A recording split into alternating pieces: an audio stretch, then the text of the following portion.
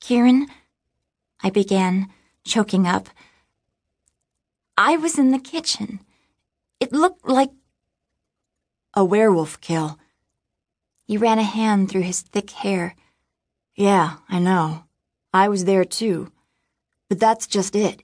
In a wolf attack, we go for the nose, the buttocks, the throat only in the case of smaller prey. And this may not sound pretty, but we don't leave much of anything behind. What happened to Vaggio, it was staged to fit a human misconception, a Hollywood misconception about wolf behavior. Besides, humans aren't prey. They're our natural enemies. They're to be avoided, said the half-wolf to his human best friend. I crossed my arms, exasperated. What about vampires? They're dead people, too selfish to lie down. There's nothing natural about them. I felt adrift on the waterbed. So you're saying a vampire shifted? Changed. We shift. They change. Whatever. Changed into a wolf, mauled Vaggio, and then shrank, dissolved into mist just before you arrived?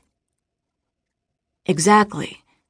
Quince, the restaurant, the new theme is dangerous. I stiffened as I realized what he was getting at. You're saying Sanguini's is attracting real, homicidal vampires? That it's Sanguini's fault? My family restaurant's fault that Vaggio was murdered? That now Vaggio is going to turn into a vampire or something?